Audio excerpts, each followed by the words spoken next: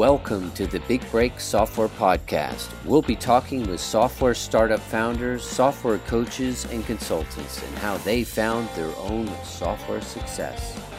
And now let's get started with the show.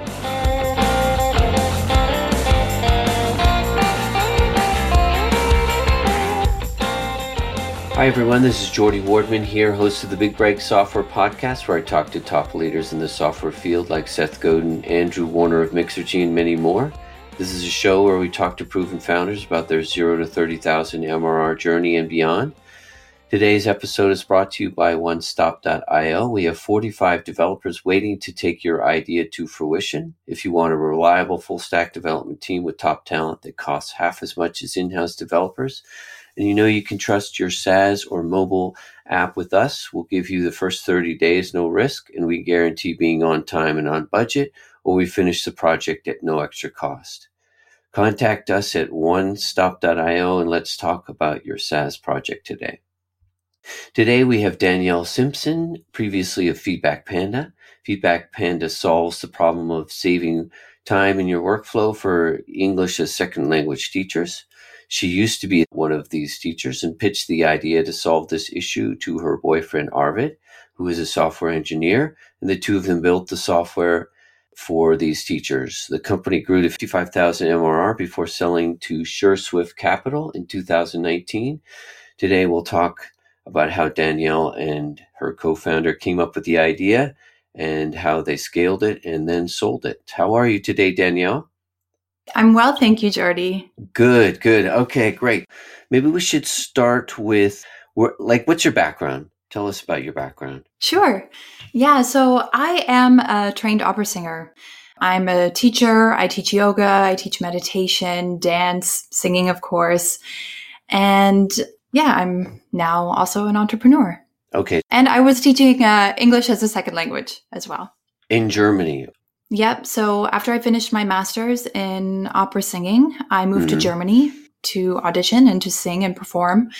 And as a side gig, I was teaching English as a second language online for Chinese kid English schools. So they had a platform for teaching English online in a one-on-one kind of video call situation. And I found myself doing that in January of 2017. Okay. And that's how this all got started.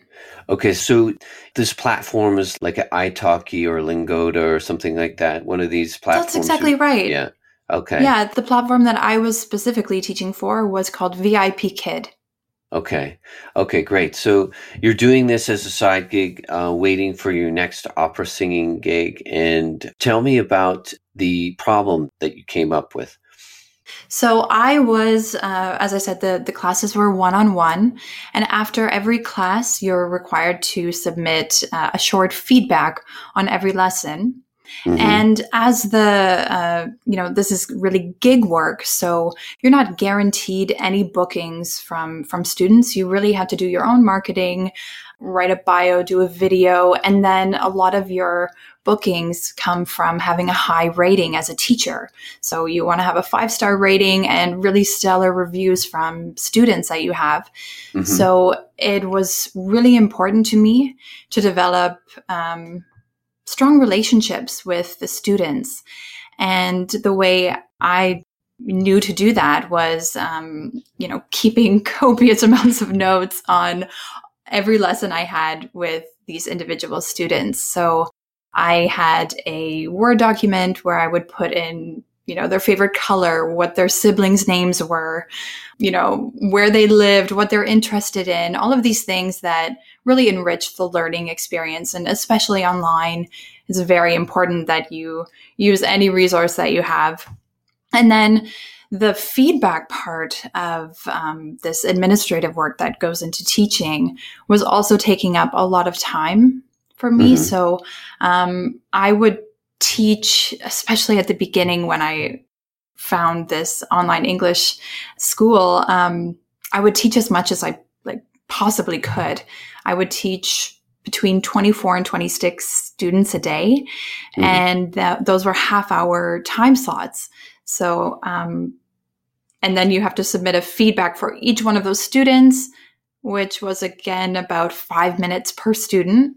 Mm-hmm. So this was a lot of work after teaching was over outside of the classroom, and that work was unpaid. So what I did was I developed a simple Excel spreadsheet to try to get this work to scale a little bit more. I developed templates that I could use for repeat lessons. So that was my original solution for this problem of needing essentially a CRM for the students that I was seeing, and then a better way to deal with the feedback. Okay, so as I understand, my experience with this is that it's mostly handled in the platform. Is that correct? But you're saying that this was not handled or maybe you need to tell me more about what Feedback Panda was doing, because I'm imagining, like in my head, like, when you finish a book and it sends you this thing, rate the book. Is that sort of, and you give 5 stars, or like when we see when the apps are doing that and you leave a little comment. Is that what you're talking about? Or is it different for the teachers? It is quite similar to that. I mean, what we were doing was giving feedback to the students. So feedback is critical when you're learning anything new, any new skill. It's really important to know what to practice, where your shortcomings are, and where you need to really focus your attention. And so this was very unique for every student. But what wasn't unique was the course content. So this made it easy to make a template to then, you would have your framework for what was in the lesson, and then you could just say how the student performed around those different topics. Okay, that makes sense. So this wasn't handled in the platform. This was all, a custom requirement for each of those lessons. And it wasn't paid. It was required to get paid, but it wasn't paid time. Okay, so you went to Arvind and you asked him, says, I'm having this problem. Can you solve this for me? Or what was the sort of idea when you went to him? Yeah, so I already had this kind of system that was working for me in a very no-code way, I guess you could say, with this, document and Excel sheet. And then one day when I was, preparing for classes, I saw the URL had 3 distinct numbers in it. And I thought, okay, if those tell me anything about the student or anything about the course, there's a probability that this could be automated. And sure enough, that's exactly what it corresponded to. The student number was in the URL, and also the curriculum, the course that you were supposed to be teaching that day, was also in the URL. So, as soon as I saw that, the light bulb went off for me, and I pulled Arvid in to check that I was seeing this correctly. And sure enough, he checked it as well. And so we essentially, at that point, saw that there was a potential for a automated solution where I didn't, need to scroll through my Excel sheet to find this data about this particular student. You could essentially build a browser extension and do this with a click of a button. Okay. And so in the beginning, was he going to solve it just for you, or what were you thinking? Exactly. Okay. I mean, there was, of course, some dreams. We had been looking for something that we could work on together. As I said before, I'm a yoga and meditation teacher. So we were kind of thinking maybe it's going to be a meditation app, or, maybe there's something that we can work on together. So we were already kind of primed on the lookout for something that we could work on. A SaaS. But you were thinking SaaS, yeah. Absolutely, a SaaS. But with Feedback Panda, we really didn't want to get ahead of ourselves. We really did focus on just building a product with one customer in mind, me, to get me through all of these ESL reports that I had to do. Okay, so how much time did it take for him to build this first version that just works for you? Yeah, Arvid built the first prototype, the first functioning prototype was built in about a week and a half. Okay, that's great. He was, it was amazing. And it already cut down a lot of the time that I spent doing feedback already just in that first prototype. But we then workshopped it and I guess dog feeding is the SaaS term for Mm-hmm. using the product yourself. And we really worked very closely in this, feedback loop where he would implement a change that I would request, and then I would use it the next day and give him feedback. And so I was really, directing how I saw the product working for my specific job, the company that I was working for. Okay. So the platform that you use, can people get requests like outside? I'm trying to visualize the platform.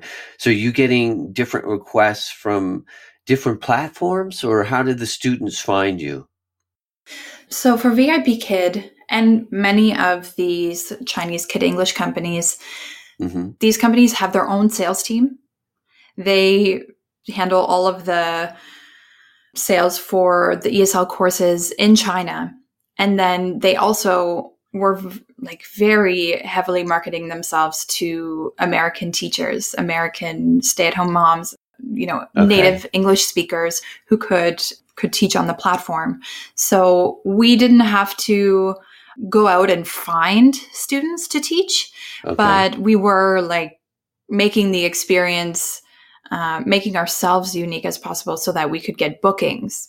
Right. And that's why the reviews are so important in the background. So someone just comes quickly and scans a profile and says, okay, this person's got, 150 5-star reviews and this person only has 4. I'm going to go with the one with 150. That's essentially the importance of reviews for you then.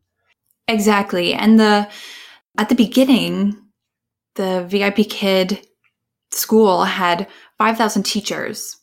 At the beginning, for me, is when I started teaching. So in 2017, in January, when I became a teacher, there were 5,000 teachers. And in the span of 2 years, they grew to 70,000 teachers. All so it in was this really VIP Kid? All in this VIP. One company alone. Yes. Okay. So it was really important to set yourself apart.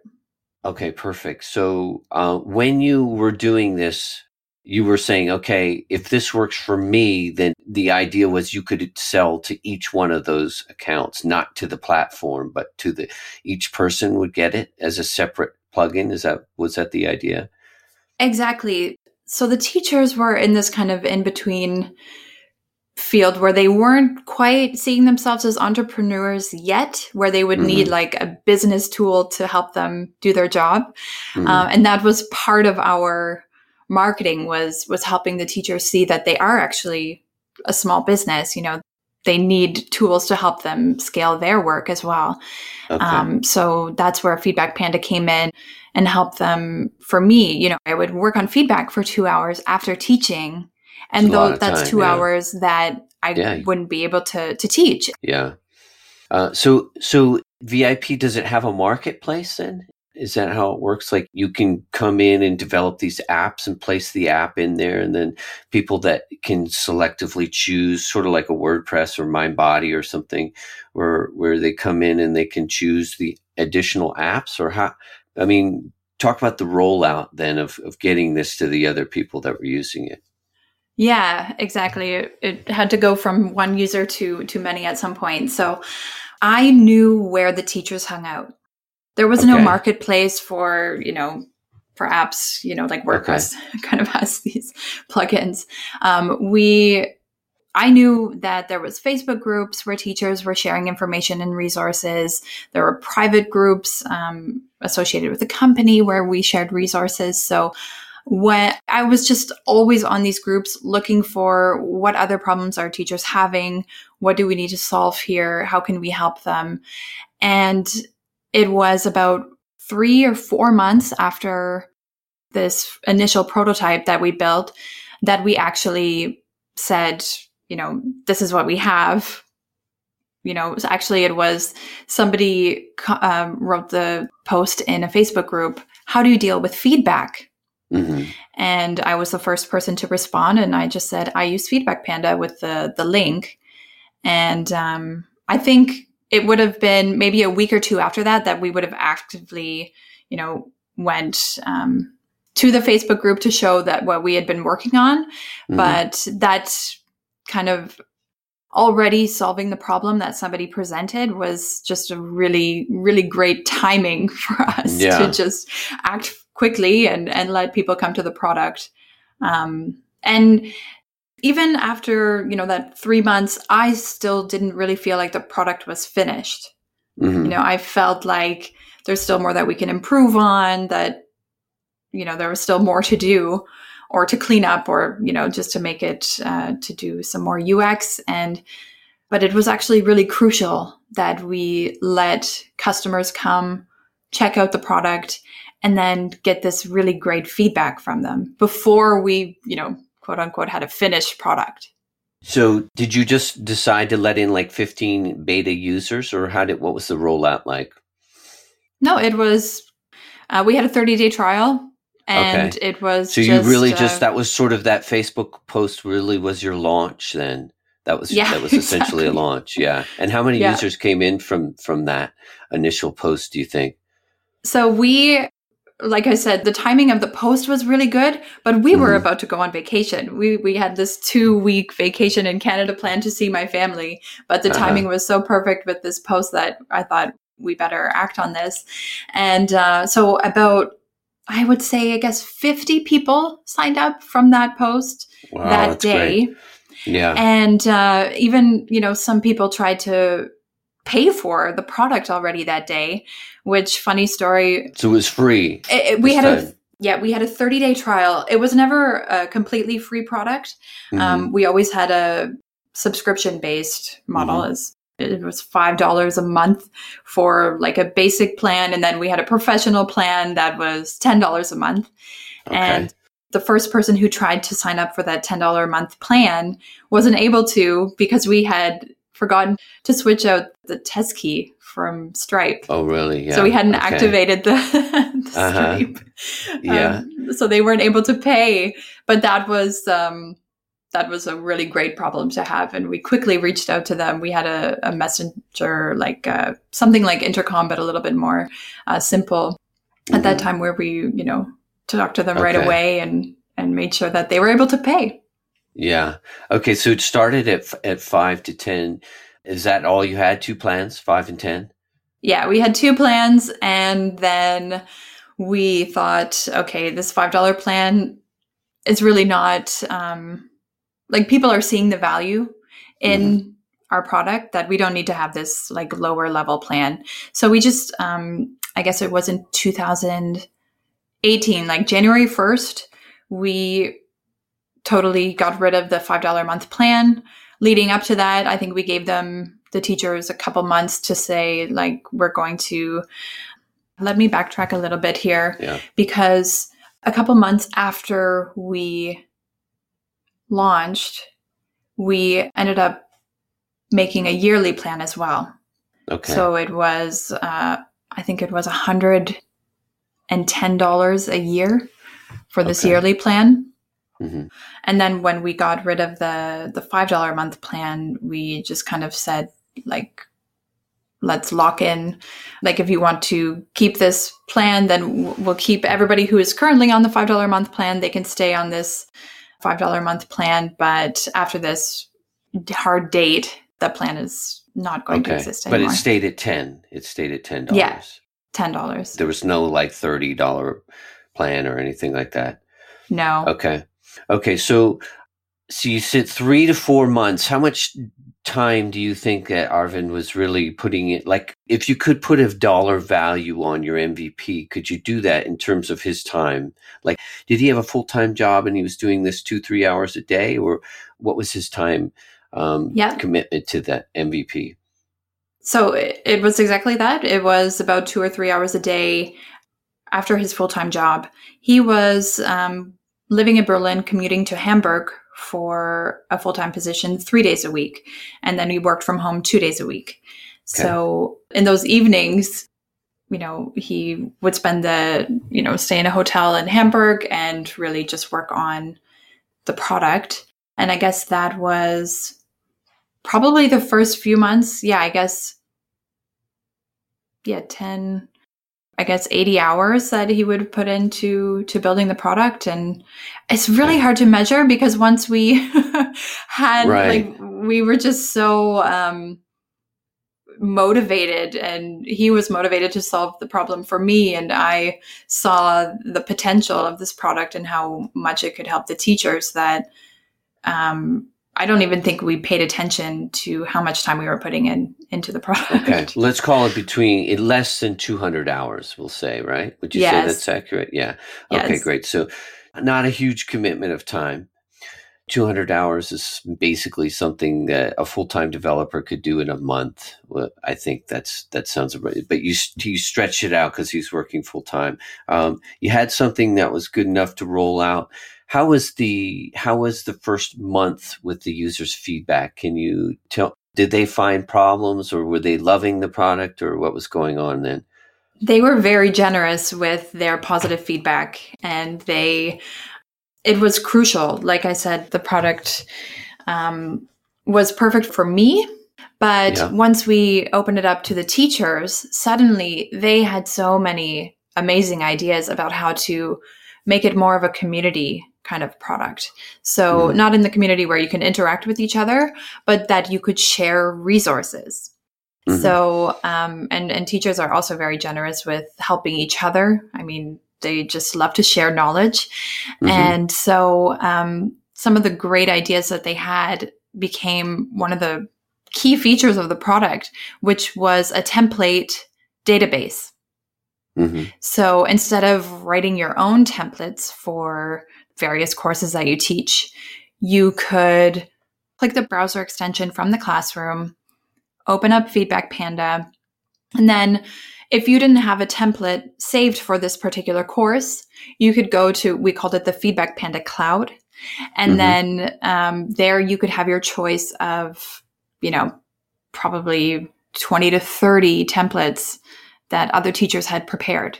Okay. So this became like almost a variable reward for using Feedback Panda. There was this habit that was part of it because the teachers really needed it for every day doing their jobs. But then this template database was a very strong resource as well.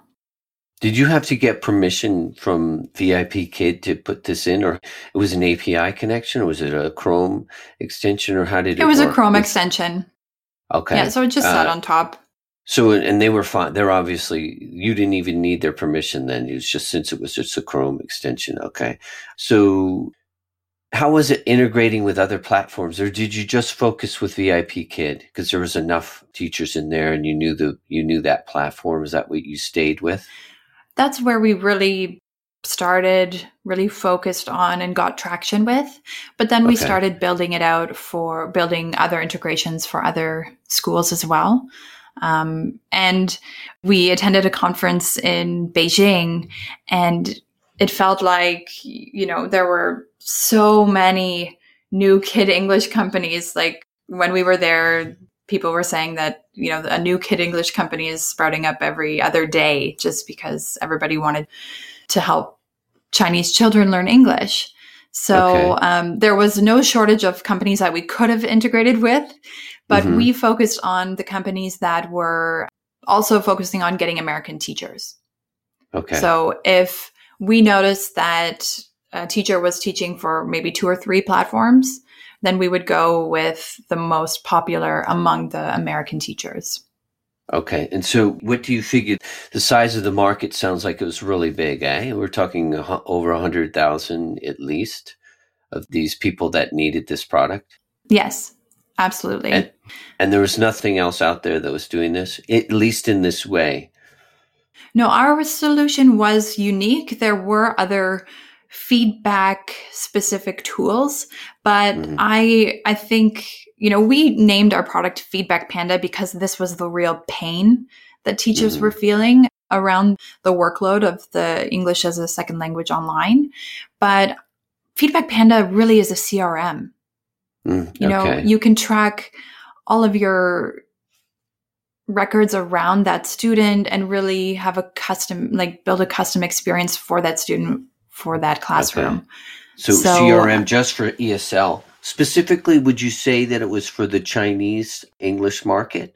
Was it specific to that or no? It was, I mean, because the teachers were teaching for that market. Yes. Mm-hmm. Okay. Okay. So tell me about the marketing. I mean, obviously you moved away from posting in Facebook groups. Like, what was your channel of growth to get you started at least? So we really relied on word of mouth, and we really cared about our first customers. So, Okay. I grew up in a small town, and I know what it's like to do business with small business owners. I feel Mm-hmm. like this is something really unique where we did invest a lot of time in those initial users that came to the product, having conversations with them, learning about them, hearing about their pains, and really trying to solve them. And Mm-hmm. this turned them into advocates for Mm-hmm. the product. And then they would go back to, I call it the water cooler, for the Which online is mostly communities. these Facebook groups. Would you say they're mostly Yeah. online? Yeah. Like, are we some of these like 70,000 ESL teachers, or what? Or Yeah. they're just like, were there just like are 30 of them that are like 10,000, or what's the community like? Yep. So there's a few really big Facebook groups, which would be around 30 to 50,000 people Mm-hmm. in these groups. And Okay. then there's smaller Were you being groups. really active in that as well? Being really helpful with people, like in those groups, answering questions and getting to be known in those Facebook groups? Was that also what you were doing? I wouldn't say me like as a ESL teacher, I wasn't looking to, build out that brand. But if somebody had a question about Feedback Panda or about feedback or, how to just balance the workload, then I was there, like in the things that kind of were relevant to Feedback Panda. But really, I wanted to give the community space. Like I definitely was Yeah. very careful not to spam, or I wanted to make sure that Mm-hmm. all of those interactions were authentic. Mm-hmm. And one thing that kind of happened at the beginning of our launch was Early Adopter created a Facebook group for Feedback Panda. So it was called Feedback Panda Users VIP Kit. It was also very specific.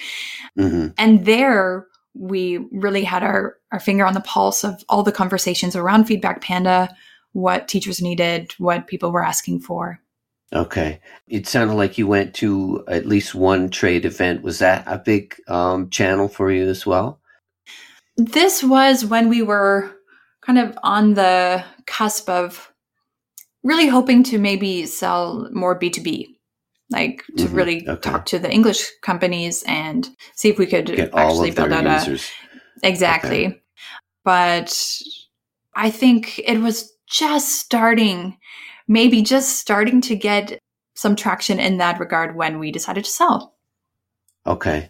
So tell me, getting from 0 to 55,000, you did that in roughly 2 years, or was it less than 2 years? Because that's, I mean, on a $10 product, that's a lot of users. So where Yeah, were you seeing most of were you doing some content marketing as well? Or was it just literally all in these Facebook groups that people were just sort of being evangelists that were just spreading the word for you?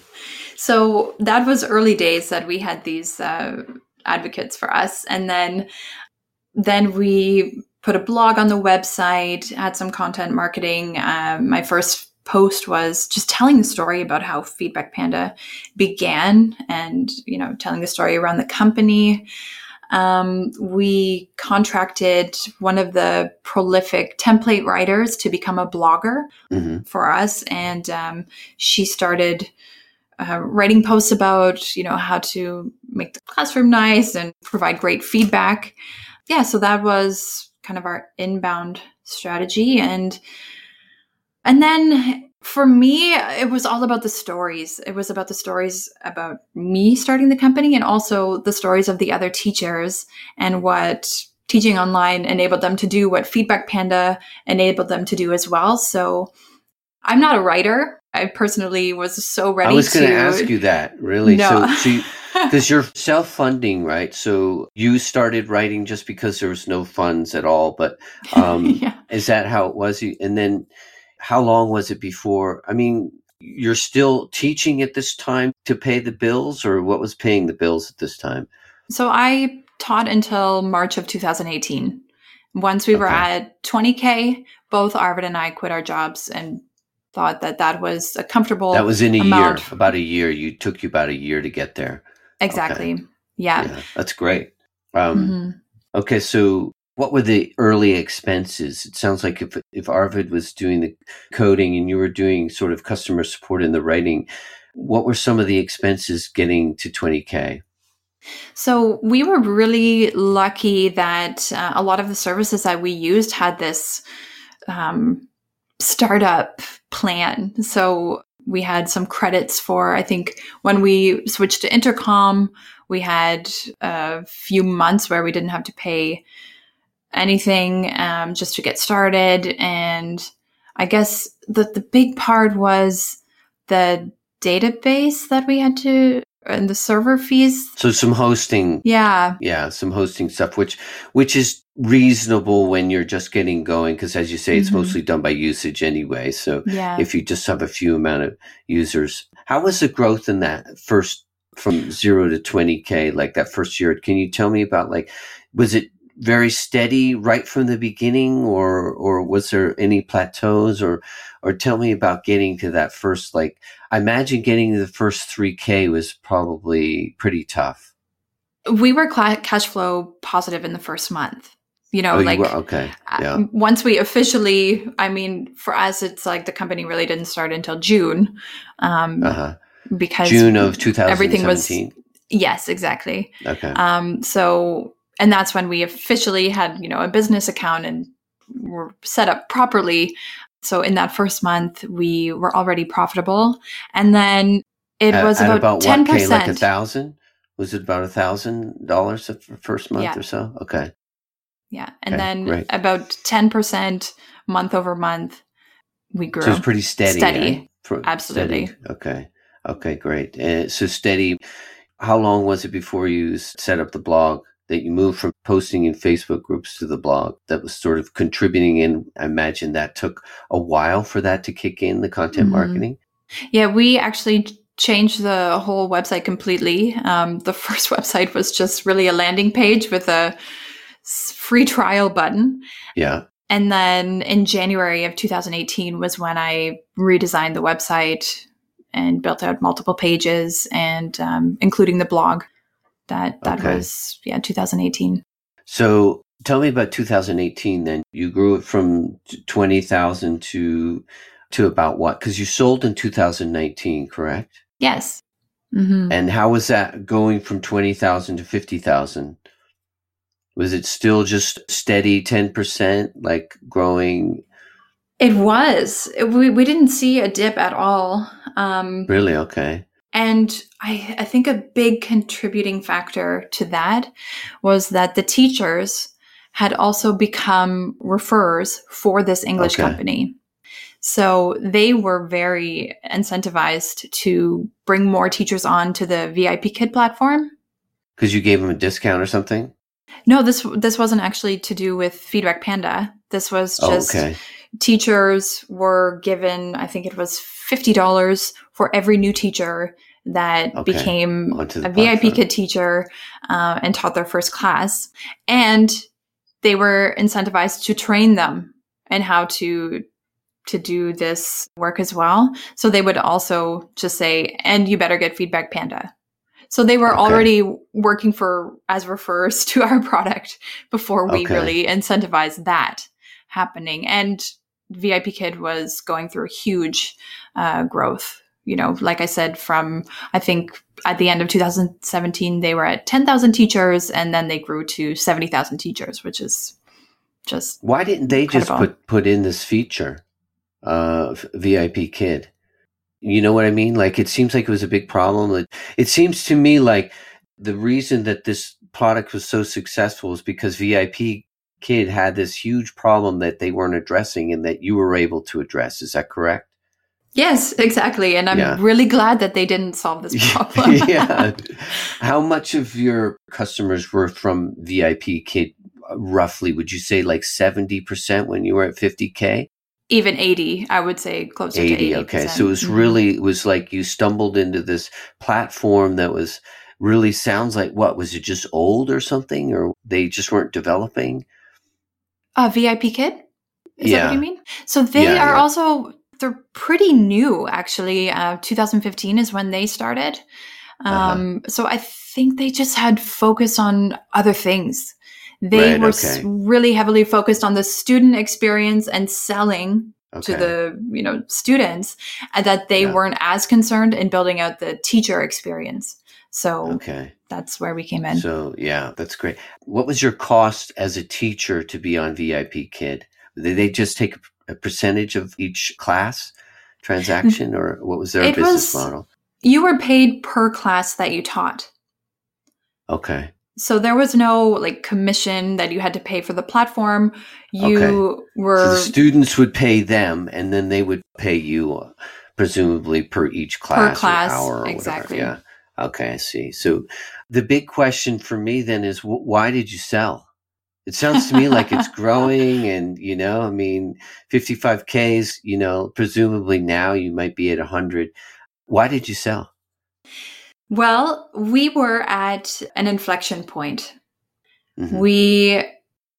I'm not sure if I mentioned this before, but Arvid is also my partner. He's my boyfriend. And Yeah. we were working very closely on this project for the last 2 years. And, when I started teaching English as a second language, it was really out of financial need. I needed to pay off Mm-hmm. loans. I had no assets or anything like that. And so growing this company to 55,000 MRR, paying off my student loans, it was incredible. It was thrilling. I learned so much.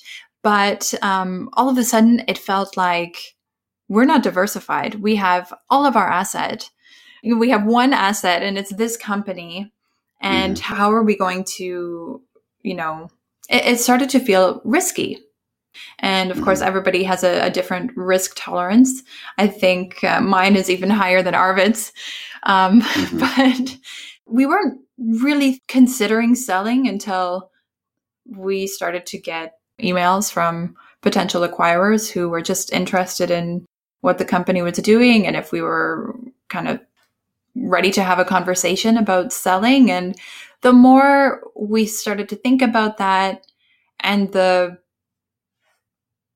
phase of the business that we were in, we were past the initial phase of, getting traction. We were in the growth part of Mm-hmm. the business. So if we hadn't have sold, then we would have brought in people to, we would have started to hire so that we could elevate our positions in the company as well. Yeah, I think it was just a personal decision, really, where we thought we would like to have a SaaS and do this again, but maybe not, just diversify more. And it was starting to creep in this kind of scarcity mindset, which is never healthy. I think it's always more healthy to operate out of this, there's abundance and we know where this is going. You were feeling like, oh my gosh, all this, everything, what happens if something changes in the market, we could get wiped out. Was that starting to happen or show at all? I mean, was growth slowing or? No, it That wasn't wasn't one starting of to the happen. reasons, It was no. just kind of an imaginary, what if a VIP Kid would build out the teaching part of their platform or, the Mm-hmm. competitors came. And so, yeah, that was just, and for us personally too, we were hoping to move to Canada and having, a big injection of capital to make that happen was also attractive to us to make that Okay. shift. And so there were multiple reasons that Right. contributed to it. Do you ever regret? I mean, I hate asking that question, but do you ever think back like, oh wow, I wish we'd held on to it, or not at all? It was just like, we used the information that we had at that time, and we made a decision. I would say I oscillate between those two things. There's a lot of, I really did go through a period of mourning the business and After maybe you less so sold, or like during, or what was? after we sold. Okay, yeah, yeah. There was, and maybe it was less so the business, but more of this community of teachers that we were helping. There was so much purpose in what we were doing and how we were helping the teachers. So that I felt left a bigger hole than I really was prepared for or really thought of before we sold. But I don't regret it. I mean, of course, you kind of think of, oh, what would I be doing during the pandemic, and how, the pandemic has changed just online. Everything is online these days. That's right. And, I think about that. But for our listeners, some people that are thinking maybe they're at the point where they're at that stage, they're at 50,000, and I'm guessing you guys sold for a 3 to what? Can you tell me what sort of multiple that you sold at? Unfortunately, I can't. I can tell you that we're very happy with the the amount that we got with it for it, but no, I'm not able to. Any lessons that you can give to our listeners that are at that time? Maybe they're thinking about. So what would you say lessons learned were for that process of selling? Yeah, I guess be really clear on why you're at this point and why you're ready to sell. And it's also would be helpful to think about, what do you want to do next? If it's a great reason to sell, if you're already thinking about looking over the hedge and wondering what other SaaS you should be working on, or have ideas about that. And also, I think the way we structured the business side of Feedback Panda, it was really quite simple to transition. We had a lot of processes in place. We were a 2-person company, so we optimized as much as we could before we needed to really hire anyone. So if you build up your company that way, you could really be prepared to hold it for a long time or sell. And both situations could be quite simple. Right. What were some of the aspects of the company that the buyers found the most interesting about the way you had set it up, or about the company? Presumably, was it a strategic purchase for them with SwiftSure Capital? Yep. It was. SureSwift So they were already in the other space? educational products on their portfolio. Okay. They serve teachers. And this was a big reason why we ended up selling to them in particular, because, I trusted that they understood teachers and their needs. So it was strategic, but they also said that our business was one of the most optimized businesses they've seen. We, in the early days, about 4 months into running Feedback Panda, Arvid and I sat down, we mapped out, 52 positions we thought the company had, and then divided the company 50-50. Arvid did 50% of the positions and I was in 50% of the others. And we kind of just filled up from the bottom up. We, our customer support, we used a lot of intercom, chatbots, knowledge base, really optimizing that customer support aspect. We built our own dunning system. So if people were defaulting churn, right? On their, for like the delinquent churn. Okay. That was important, because we were based in the EU, a lot of the American credit cards would get blocked. So I always had to send a message, can you please call your bank and let them know that you're expecting this payment? And some people would have to do that monthly. So this dunning system that we built in just to our product was really helpful. We had, the admin panel built so that I could do a lot of the technical support that otherwise I would have needed Arvid to help me out with, and things like that. Yeah. Okay. So you sold the company. How was the sale? Was there anything that you can tell our listeners about the structure of the company? What was it, a German company, or what was it? So SureSwift is based in the United States. They Okay. are, a private equity company with a portfolio of bootstrapped SaaS.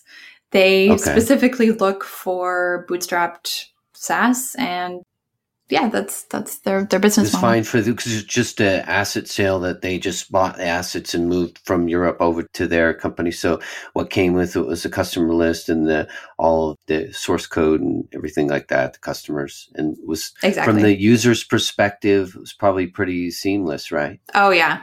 Your users, you just sent out an email and they probably didn't even notice. You probably stayed on for a month or two afterwards for the transition. Yeah, there was a transition time, and really our customers, the only thing that they would have noticed is that emails were coming from somebody new, and support, it was different faces on the support desk.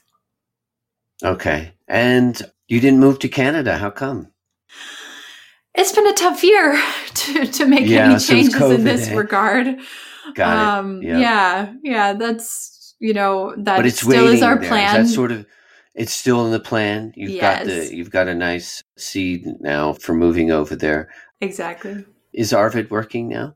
Arvid is prolifically, he's writing on the bootstrapfounder.com. He's writing blogs every week, sending out a newsletter, and also wrote a book called Zero to Sold.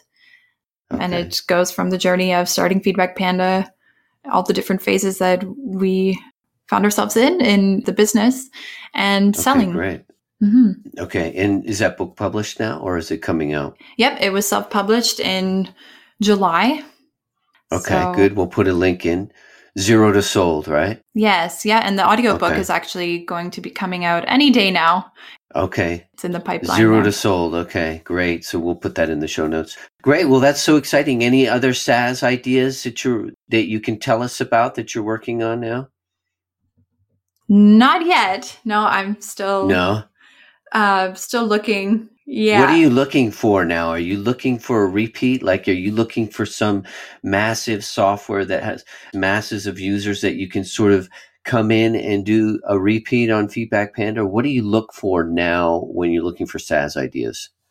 So I look for two things: a community of people that I would want to help, and then I look for problems that need to be solved. Of course. Yeah. I think that's exactly what we were doing. And guidelines on communities? I mean, are we talking Facebook communities? So you would join, like any of our listeners that want to sort of repeat that process, you would look for a community of, say, 30,000 on Facebook, join, and then kind of just look for problems? Or how are you looking for problems? That's a very interesting strategy. I didn't think of that, but I was thinking more about... with Feedback Panda, it was online English teachers teaching Chinese kid English online, living in the United States. It was so specific.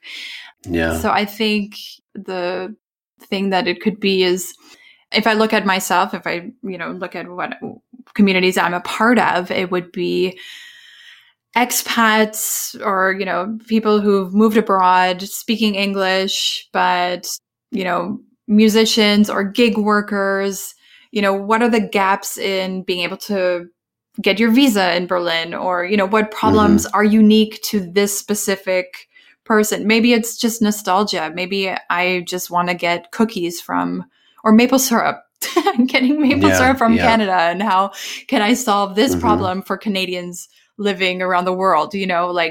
Looking at the communities that I'm a part of and what makes me unique, I think that's a good place to start. So it's more suited to your personality, is sort of something that you can relate to. It's more about the community that you could come in and help.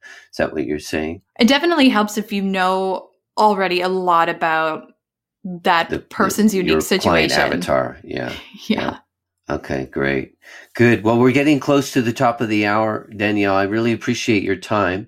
How can anyone get a hold of you if they want to ask you more about the process, or anywhere that you want our listeners to go to after the show? Yeah, you can get in touch with me on Twitter. I'm at Simpson Danny K, Simpson DANIK. And then my website is simpsondanielle.com.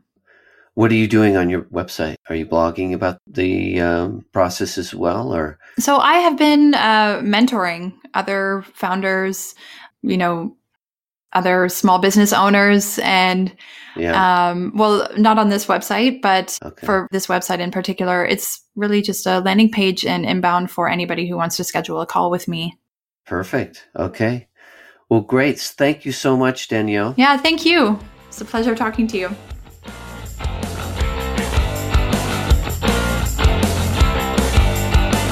Thanks for listening to the Big Break Software Podcast with your host, Jordy Wardman.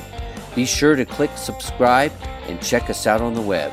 Keep listening, and your software big break could be right around the corner.